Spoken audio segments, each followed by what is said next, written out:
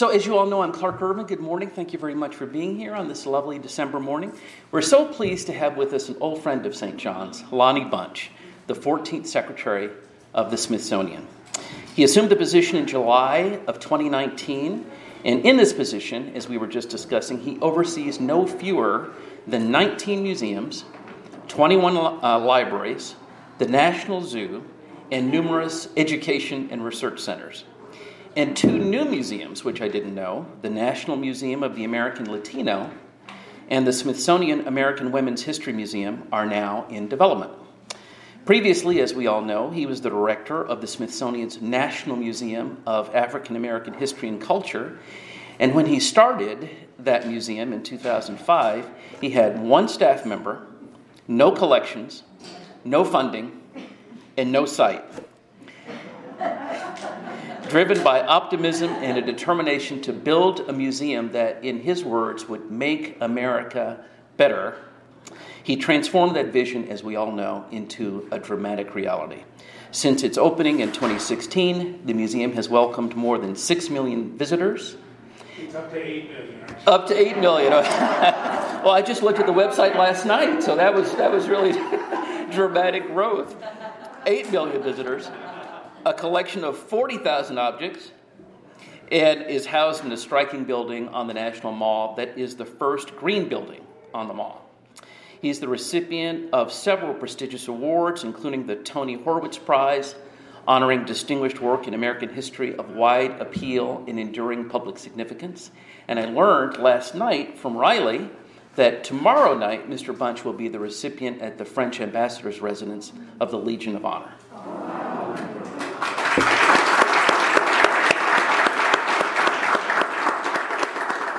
He was telling me that he's a Jersey boy, and he earned undergraduate and graduate degrees here in Washington at American University. With that, please join me in welcoming Lonnie Bunch.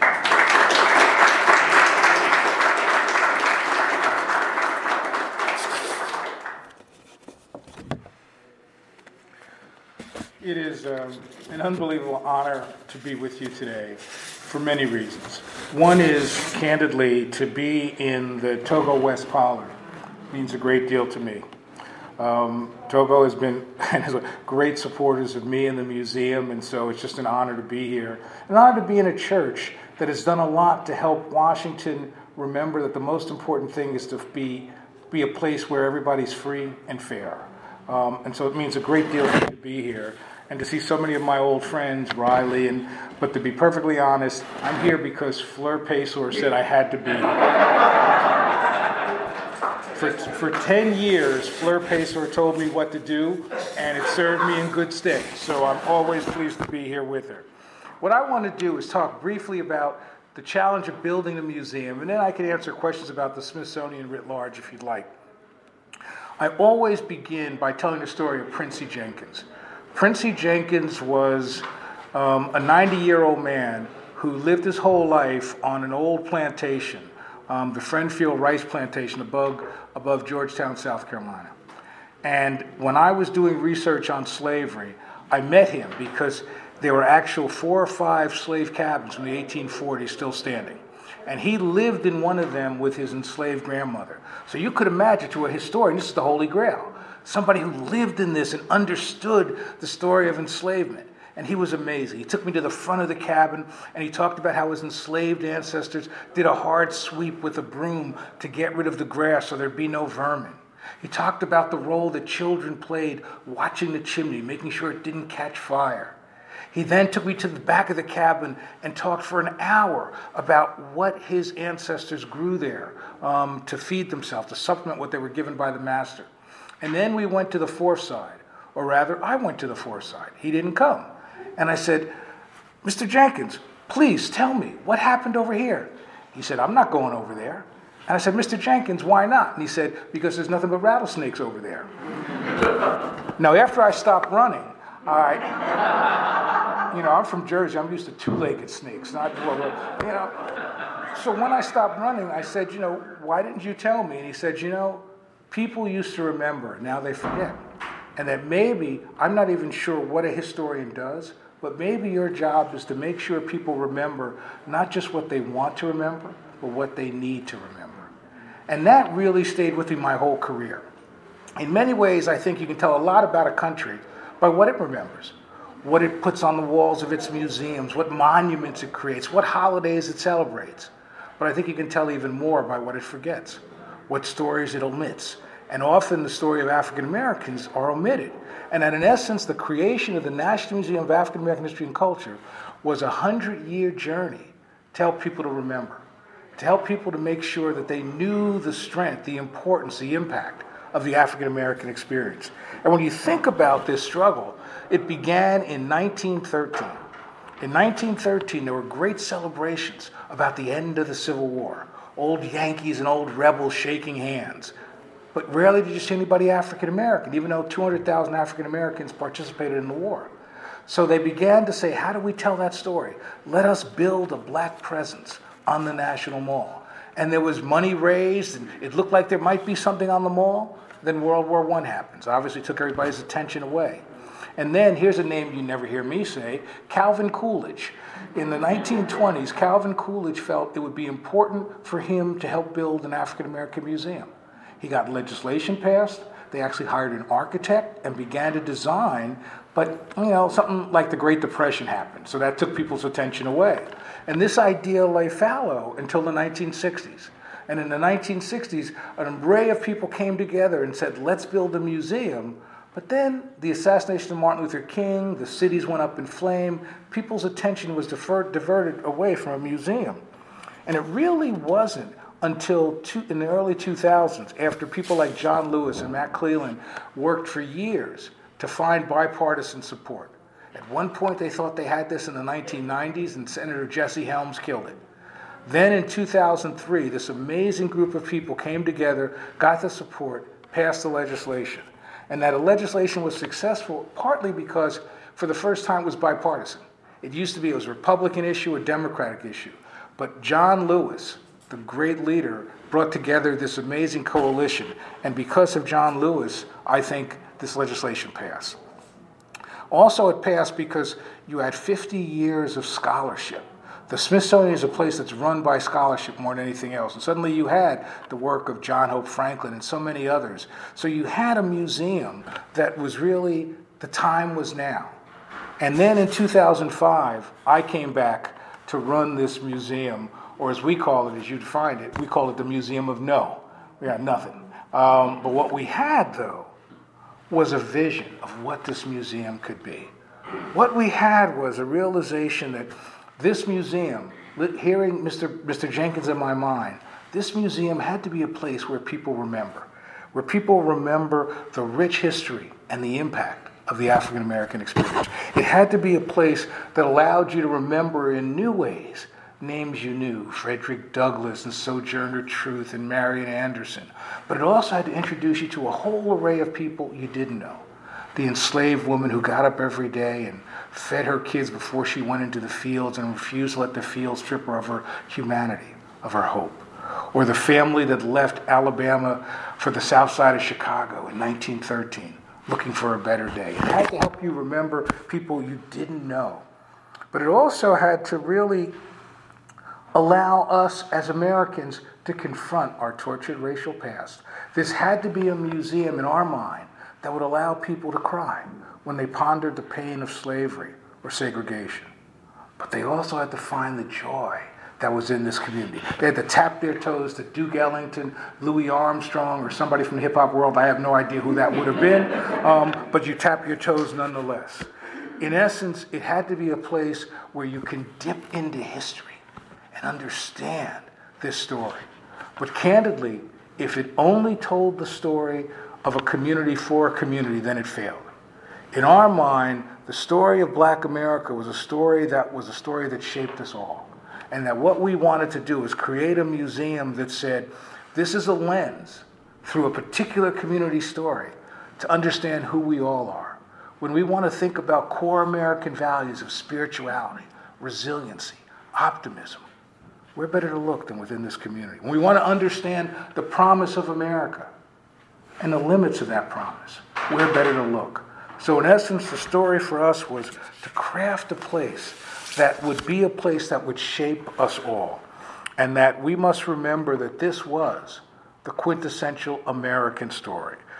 I wanted everybody who went through that museum to realize this was their story too. And obviously, for us, thinking about crafting a museum, we also had to think about how does it fit in an international context? How could it no longer just simply be seen as an American story? And we wanted this to be a museum that would help us all understand how we have been shaped by international considerations and how the African American experience shapes the globe. But I really wasn't sure of that until I was on a trip to the Arctic Circle. I was in Finland. And I went to see a village elder. And under this reindeer skin tent, he said to me, I've got two questions. Okay. First question is, are you an American? Yep, I can say yes to that. Second question was, do you know Al Green? And I said, Al Green, the singer? I'm in the middle of nowhere, and this guy knew Al Green, the singer. And that told me the power of this culture. If it made in the middle of nowhere that this guy wanted to know if I personally knew Al Green, that really hit me. And when I got back, I actually called Al Green. And I was going to tell him the story, and he said to me, of course they know me. I was like, okay, never mind. But when you think about building a national museum, you really begin to think about what are the challenges you face. There were so many challenges that it was really essential to figure this out. How do you grapple with all of these issues? I mean, I think about the challenge of conceptualizing a museum. I mean, what is a national museum when you start from scratch? How do you craft a narrative that's comprehensive and encyclopedic, but also exciting and engaging? How do you explain with the array of scholarship what choices you're going to make, what stories are going to be left out, what stories you're going to celebrate?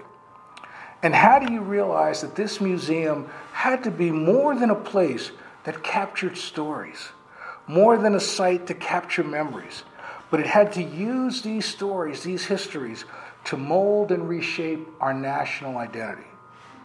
Can we realize that this museum had to reshape and racialize America's identity? How can we reduce the role of these big stories of slavery and segregation? How do you reduce them to human scale so people will engage with them? And really, what's the role of Africa in an African American museum? I mean, there were really myriad of questions we wrestled with. What's a national museum in a pan-national age? So that in essence, this was really the first time we had to create a modern museum that was built on the traditions of the Smithsonian, but that would really grapple with the 21st century.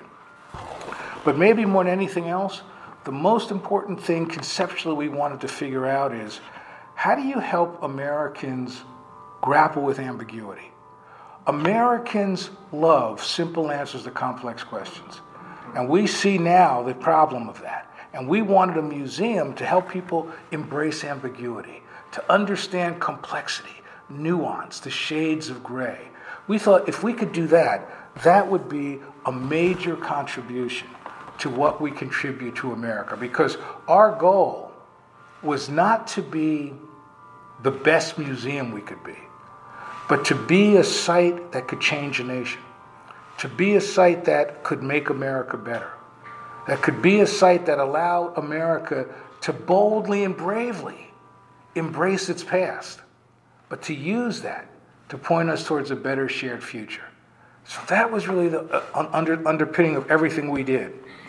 But I think that when I think about the challenge, one was clearly managing Congress. As you know, in this town, you don't manage Congress, right? But the Smithsonian, because Congress is its major supporter, you have to sort of deal with the various directions that will come, often conflicting, that will come from Congress. And I was really struck, how do we do this? And it really came home to me that I needed to figure out how to work with Congress right early in this process. In my first couple of weeks, I was meeting members of Congress, and I was taken to a member of the Appropriation Committee in the House. And the staff told me that he wasn't going to like me, he wasn't going to like the Smithsonian. And I said, oh, well, I don't know how this is going to work out. The night before the meeting, I was at the Library of Congress, and so was he. We had this wonderful chat that he was from North Carolina, my mother was from North Carolina. I thought, piece of cake, I got this. I walk into his office and I said, "Good morning, Congressman." He cuts me off. He says, "Listen, I don't like what you're doing. I think the Smithsonian is making a major mistake. We should not have this kind of museum." And he kept saying, "But I'll tell you what I'll do. I'll give you $25,000, make it a website and go away." I didn't know what to do. He kept saying, "Make it a website and go away." And finally, when he took a breath, I said, I used to be a curator at the Museum of American History, and I remember the power of the authentic, the Greensboro lunch counter that I collected, or the Star-Spangled Banner. Well, suddenly this member of Congress starts turning red, and he starts putting his hand to his throat, and tears are running down his eye, and I'm thinking, great, my job is over. Bunch kills member of Congress in the news. It turned out he just started crying, and they take me out of the room, and I'm trying to figure out, what did I do wrong? And he comes out after 20 minutes and he says, I had forgotten that I was a college student during the Greensboro sit-ins in 1960, and that I actually raised money to bail people out of jail. And he was so touched and so moving, he put his arm around me and he said, "I really like you. I'm not going to give you any money, but I really like you." But it taught me that what I needed to do was to have 40 angels in Congress, that I couldn't manage everybody. But if I had 40 people from both sides of the aisle who would speak in favor of what we did, that's all we needed. We just needed a tie. And we were able to build those allies across the board, and they supported us time and time and time again. But in many ways, when I say what are some of the bigger challenges, one was the notion of how do you handle the conflicting expectations of what people thought this museum would be, and of how the stories it should tell. I remember that I received a letter that began, "Dear left-wing historian." So I knew it wasn't a fan letter. And it went on very seriously. It said, "What happened to the Smithsonian I loved? It used to be the place that told stories we were proud of. It used to be a place that celebrated America. Now, you're going to tell stories that are better left unsaid. Isn't that wrong?"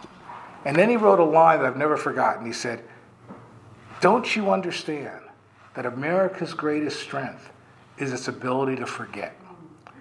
And I remember thinking, okay, I've got to grapple with this. And as I pondered the letter, I continued to read it. And the letter goes on to basically say, people like me shouldn't be hired at the Smithsonian. It's a horrible day that when I came to work at the Smithsonian. But I must admit, the letter threw me off because he signed it at the end, "Best wishes for your continued success." But I think that in many ways, what this really told us is that there are going to be very conflicting ways of how to tell this story. I can remember very powerfully taking a walk near the mall and on a Sunday, and there was an elderly African-American woman clearly coming back from church, and she looked at me and she smiled, obviously the day before Mass, and she smiled and she hugged me and said, "I just want to thank you for what you're doing, but please, please, please don't tell the story of slavery." There was this real sense that if you told the story of slavery, it was a story that was embarrassing. Embarrassing for African Americans, embarrassing for non-African Americans, and there were a lot of people who said, "Please don't tell that story." I had other people call me and say, "What you need to do is make it a Holocaust museum. It has to be a horrible museum about what they did to us." I had others who said, "Whatever you do, recognize that you've got an opportunity to engage new generations who know nothing about these issues. And maybe the key is to let those issues be unsaid so that these kids will have a positive self-image." And I realized that the key for us was, how are we going to find ways to navigate all those conflicting visions?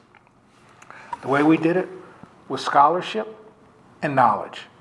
We actually spent 3 years going around the country, really going around the globe, interviewing people, understanding what they wanted, understanding what they didn't understand. And what was clear to me is that the number one story that people wanted was for us to tell the story of slavery. And the number one story they didn't want was for us to tell the story of slavery. So I knew then, if you've been in a museum, I decided that the foundation would be slavery, that you would start at the bottom floors and you would grapple with this question that has divided us. Because I thought that was really crucially important. Because ultimately, my belief was, that America was brave enough, strong enough to be able to understand itself in ways that it hadn't in the past, and that I wanted this museum to be the beacon to do that. But the challenge really was, I would argue, the biggest challenge we had was how do you build the collections? How do you find the stuff of history? You know, I worked at the Air and Space Museum, I worked at American History, and I realized that even if I went to the Smithsonian and took everything they had, it would only be 20% of what we needed. And I realized that I never wanted all things African American to be in one museum. I wanted the Smithsonian Art Museum to explore African Americans through art. I wanted Air and Space to tell the story of the Tuskegee Airmen. So that meant that we had to find collections. And I remember testifying before Congress, and they said, well, can you find the important artifacts of history? And I lied. I said, absolutely.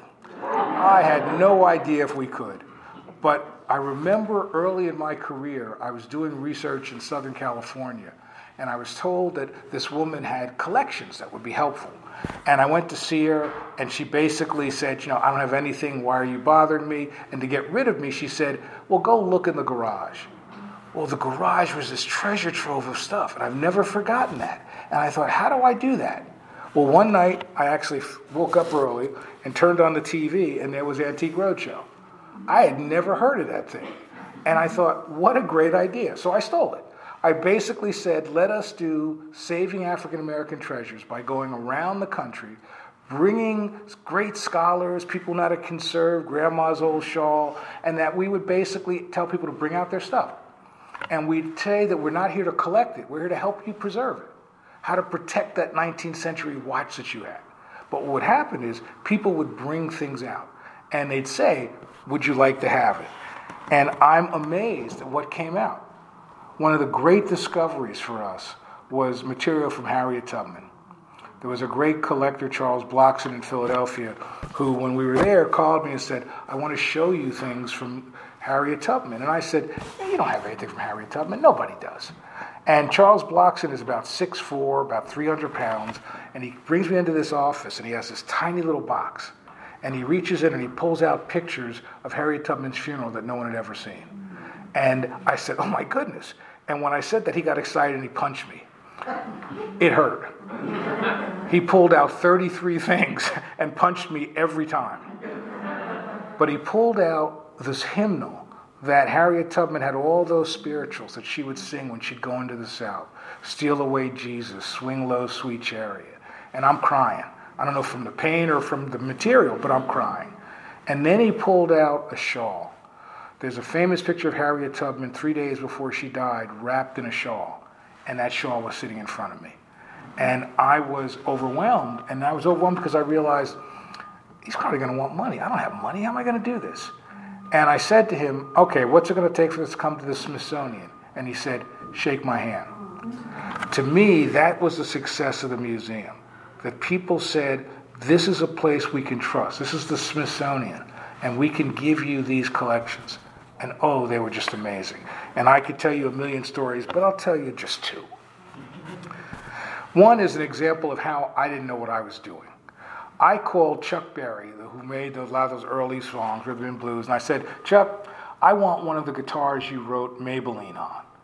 He said, well, I will give you the guitar if you take my car, my candy apple red Cadillac. I said, I don't want a 1972 Cadillac. And my staff said to me, no, Lonnie, this is really important. You should do this. And I'm like, I don't want a Cadillac. But I said, all right, fine. They were right. So I sent this guy on one of his first trips for us, Kevin Young. What was Kevin's last name? I forgot. Kevin Young, I hired somebody else. Thank you. Okay, so Kevin, let me just say Kevin. And so I sent him to St. Louis to see Chuck Berry. And when he gets there, he calls me and says, Chuck Berry's mad. He refuses to sign the deed of gift. He won't give you his collections. And I said, why? And he said, well, you need to talk to him. So I get on the phone with Chuck Berry, and he starts yelling at me, saying, I don't trust you because you work for the federal government. I forgot he had tax problems. So he really didn't like the federal government. But I said to him, I said, okay, what's it going to take for this to work? And he said, have your guy eat lunch for me. So I said to Kevin, I don't care what he serves, eat it. Chuck Berry brought out 25 ice cream sandwiches. After Kevin ate 13, he signed a deed of gifts. The thing you do to get collections for the Smithsonian. But I'll tell you, the thing that moves me the most is something that's not even on display.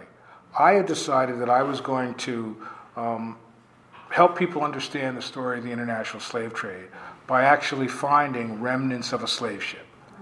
And I had spent years negotiating with the Castros in Cuba to try to dive there, and they won't allow us to do it. And then I was fortunate. In the 90s, every summer, I taught on Robben Island. So most of the people in South Africa that run museums were my students.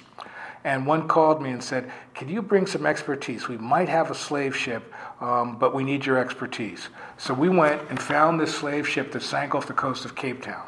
It was a São José. It was a Portuguese ship that had gone in 1794 from Lisbon, picked up 512 people from the Makua tribe in Mozambique, was on its way back to the New World when it sank off the coast of Cape Town. Half of the, quote, cargo was lost. The other half was sold the next day. So I decided that it was crucially important to go back to see the Makua people. So Fleur came with me, and we went to Mozambique, and we were treated unbelievably well. We went to talk to the chief of the Makua people, and he brought me a vessel that was wrapped with cowrie shells. And he said, "This is a gift." And I opened it, and it's full of dirt. I'm trying to figure out what kind of gift this is. Then he said to us, he said, "Could you take this soil to the site of the wreck and sprinkle it over the site of the São José, so for the first time since 1794, my people can sleep in my own land?" And that, to me, was the most special moment, because it taught us that what we were doing was not about yesterday. It wasn't even about today. It was about tomorrow. And Flora, I don't know if you remember, there was a young woman who came up to us, probably in her 40s, and she said to me, her ancestor was on the São José, and that every day we say his name. Every day. And I remember just thinking, this is why the Smithsonian can do what it does, because it can do things that other places can't. And so for me, what I found fascinating is that we were able to find, as you said, 40,000 objects, of which 70% came from basements, trunks, and attics of people's homes. So in many ways, what we found out is people were waiting for the Smithsonian to share, to be there, and to tell these stories. And as I told the staff all the time, this is not about collections. This is not about stuff. What you're doing is holding people's culture, people's hopes, people's fears, people's expectations in your hand. So let us as a museum treat people in that way. Let us not think of these as old things. Think of them as living relics of people's lives. And I think that really allowed us to really shape the kind of collections that we wanted to have. And the last challenge was really the challenge of actually building a museum on the mall, building a building that would look a little differently. And one of the things we realized is that when we fought to get the site on the mall, and there was a lot of opposition saying the museum shouldn't be on the mall. Now everybody's happy it's there.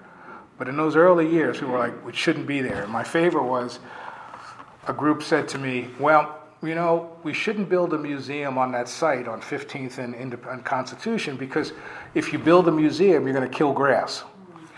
So what I did was I took a picture of the site, and the grass was already dead. So I said, hey, we're not doing anything. But what was so interesting was suddenly you realize you're building on the mall. What does that mean? What kind of building can you create? And we had certain things that we called irreducibles. We wanted a building, because I had lived in Chicago and saw how powerful architecture was in shaping the city of Chicago. I wanted to make sure that we had a significant architectural building that was also setting a model for being the first green museum on the mall. That was crucially important to me. And so we did an international design competition and ended up with Phil Freelon and David Auger and some of the people that were crucially important to this. But our assumptions were simple. We wanted a building that spoke of uplift and resiliency. We wanted a building that would remind America that there had always been a dark presence in America. And we wanted to make sure that was never forgotten. And we also wanted to make a building that mattered. And so if you look at the building now, you see that it's got a corona, we call the corona. It's got this angle to it. And the origin story from the architect is he saw an African post that had angles like this. My origin was that I saw a picture of black women in prayer whose hands were like that. Doesn't matter what origin, it works. And that the other thing on the building is that you will see a filigree all on the building. The architects wanted to do this and just basically punch holes in it, to use a computer to punch holes. And I said, I'm paying too much money for punching holes. So I went down to Charleston and New Orleans, took pictures of all the ironwork that enslaved craft people made, and that's what's on the building. So basically you see a way that we are honoring all those that built America who get left out of history. So in some ways, building the museum was wonderful because we had architects who wanted to build it. One who said, they sent me 100 pages of drawings of the museum in the shape of a Black Power fist. Now, there were many things I could do on the mall, but I'm not sure I could get that through. We had others who said the story shouldn't be so visible, so let's make it like the Underground Railroad underneath. So we had a lot of different ideas. But ultimately, when we built the museum, the biggest challenge of construction was water. The mall is full of water. And the original plan of the museum was not to go down so deep, but I really wanted this sort of amazing history gallery. So I told them, let's go deep. Well, they hit so much water that the engineers couldn't figure out how to stop it. And I really thought I was going to be known as the guy who built the largest swimming pool on the National Mall. But it turned out, who knew water? So I called engineers from the Netherlands. I figured they knew water better than anybody else, and they were able to get rid of the water and stabilize the building. And ultimately you have what I think is a signature architectural building that really is a good symbol of a culture, but also a symbol of what a good green museum should be. So for me, wrestling with all those were key to figuring out how do we make this museum work. Ultimately, when I look at the museum's success, it's not just the number of people who come, but it's the diversity of people who come. The museum has the most diverse staff and the most diverse audience of any museum in the world. 40% of the people who come to that museum are not African Americans, which is really important. That's what the Smithsonian can do for you. But what moves me even more is that 25 to 30% of the people who come into that museum say they have never been into a museum in their lives. And so that be able to open these doors to new folks. And that museum has the largest percentage of international visitors of any Smithsonian museum, in part because for many international visitors, their introduction to America was through African American culture. And so in a way, it becomes sort of this place that when we opened the museum, and Riley reminded me of this, my last line was "Welcome home." And it's really become that home for Americans and for people that want to understand America. But if you ask me, what's the success? How do you know this is a successful museum? It really stems from an experience I had very early. As I was traveling around the country, I would meet people. And I have one superstition. I never get on an airplane without shining my shoes. So I know every shoe shine. You put in the airport, I can tell you exactly where they are. So I was flying back from Austin and landed in Dallas. I wanted to get my shoe shine. Elderly African-American man. He sort of starts shining my shoes, and he looks up and he says, "Are you that museum guy from Washington?" I said, "Yes." He doesn't say anything else. He shines my shoes. I give him the money, and he says to me, "Keep this money for the museum." Now I said to him, "Look, come on, you're a shoe shine man. You need this money more than I do." And he said something that was so powerful. He said, "Don't disrespect me. Don't you realize that this museum may be the only place where my grandchildren understand what life did for me and what I did to life?" So for me, the success of the museum was always, can I keep that shoe shine man in my mind? Can we craft a museum that he would be proud of? But more importantly, can we craft a museum that his grandchildren would find understanding? And in some ways, what the Shoeshine Man reminded me more than anything else, what Mr. Jenkins reminded me of anything else, the best museum is a place that defines reality and still gives hope. That's what I think the African American Museum did. Thank you very much.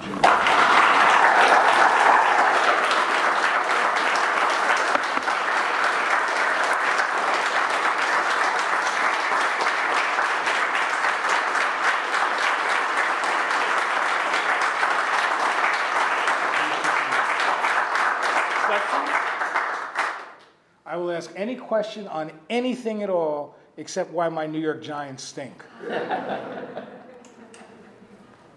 have a question. Yeah. Lonnie, this is a wonderful story you've told about the African American Museum.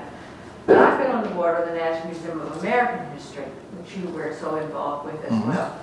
And there is an article that was in the New York Times recently about the tidal basin and the overflowing of the water when we have these big storms, and that the American History Museum and others may be affected by this water that is coming in, and there are great documents that are being, I guess, in the water, and they cannot have that going forward. So what is the plan? Well, first of all, I would never criticize the New York Times.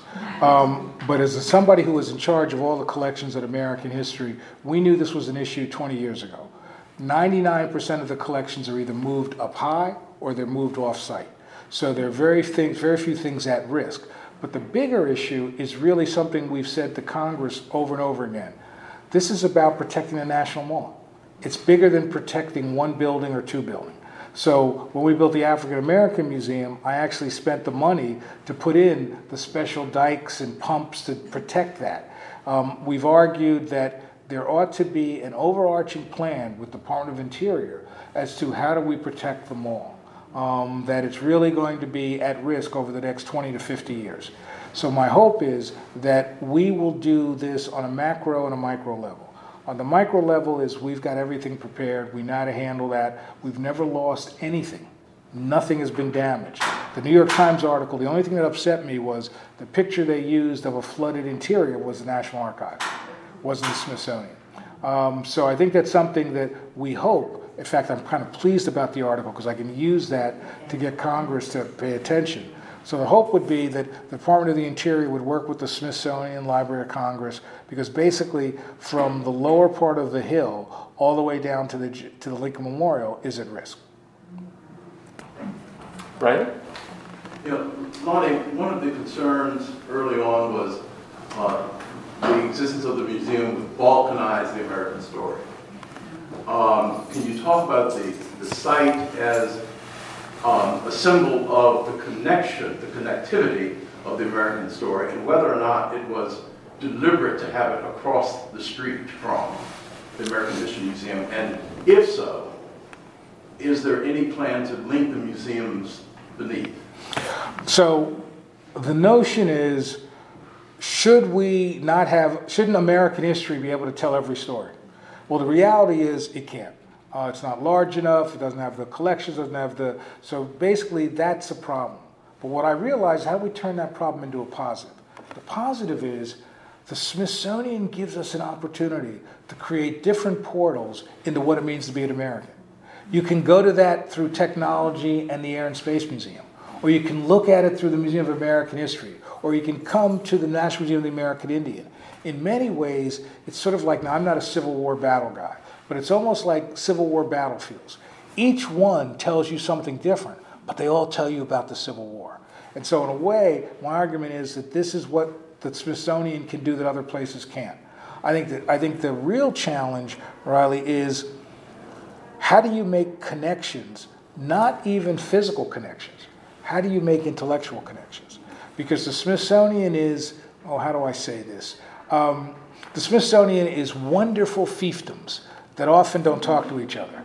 So what I'm trying to do is say that in order to be that place where you can go to different portals and understand what it means to be an American, you got to talk to each other. and plan for that. So I think that's one of the real challenges, is to get the Smithsonian to chat. And the real issue is somebody that actually began most of my career in museums. You know, the greatest thing you could say to somebody if you were a curator at the American History Museum when I was there is that you spent a year and never talked to anybody in the castle. So now my job is to help people say, you can talk to us. We can work partnerships. And so I think that kind of conversation will allow us to be an institution that gives people different ways into the same story. Joanne?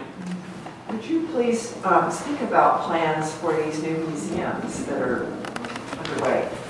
So as I was saying, my youngest daughter called me when the legislation was passed about a year ago and said, okay, Dad, it took 11 years for you to build one. Now you got to build two. And I think that what I've decided is, one, you're not going to see me 11 years from now. Okay, I'm not going to do that. But what I realize is I learned how to do this. So I want to set these museums on the right path. And I think there are three crucial things to get a museum going successfully. First is finding the site. Because the site is really not just symbolic, it's also what gives you credibility with many of the potential donors. So right now we are evaluating a number of sites on and off the mall. There are really three sites on the mall. One is what is now the Senate parking lot. That is not going to go, that's just not going to happen. Okay? I'm not going to even pretend. That's not. I know we got some folks that work for the Senate, but but I think the second site is the Arts and Industries building, the building that I just opened up with the Futures exhibition. And the third site is basically, if your back was to the African American Museum, looking towards Independence. There's a smaller site there. It's about 3.5 acres. Those are the major sites on the mall. There are sites off the mall. And so what I'm saying is we're analyzing every site. But the reality is that, I am not Solomon. I'm not going to say one museum's on the wall, one museum's off the wall. I'm not going to do that. So the key is either they're both on or they're both off. I think the second thing we're doing now is it's all about leadership. So we're looking to permanently hire the leaders for those two institutions. I expect to have them both hired by the spring, so that we have that leadership. And then the third piece is really the great success of the African American Museum was that the museum existed before the building. That we had programs, we had exhibit spaces, we could demonstrate to the public, imagine how good it's going to be when you have your own building. And so we're doing that now, and we were able to get some significant fundraising already because of people getting excited about that. So I think that you'll see a more visible presence, a more virtual presence, but I think that even in the best case scenario, it's 8-9 years away before these buildings are up. We've got time for one more, I think. And may I ask, you mentioned Mr. Jenkins at the beginning and also towards the end. May I ask what his first name was? Princey Jenkins. That was a short question, so we have time for one more. Yes, John. One of the other museums I found is moving as the African Americans and is the Apartheid Museum in South Africa. I presume you went there and saw what they've done for truth-telling. One of the great strengths of the Smithsonian is that they paid for me to go everywhere. So I spent a lot of time in South Africa. As I said, I taught there every summer from 90 to 99 on Robben Island, and spent a lot of time at what is now the Apartheid Museum. In some ways, South Africa changed the way I thought about history. South Africa convinced me that history is not just about yesterday, that it really is a tool to transformation. And so that really changed the way I thought about things. And I think that for me, going to South Africa, I think the first time I went was 1988. Going to South Africa just changed me. And I think that, so the irony of finding a slave ship, thanks to my friends in South Africa, was not lost on me. Everyone, please join me in thanking you.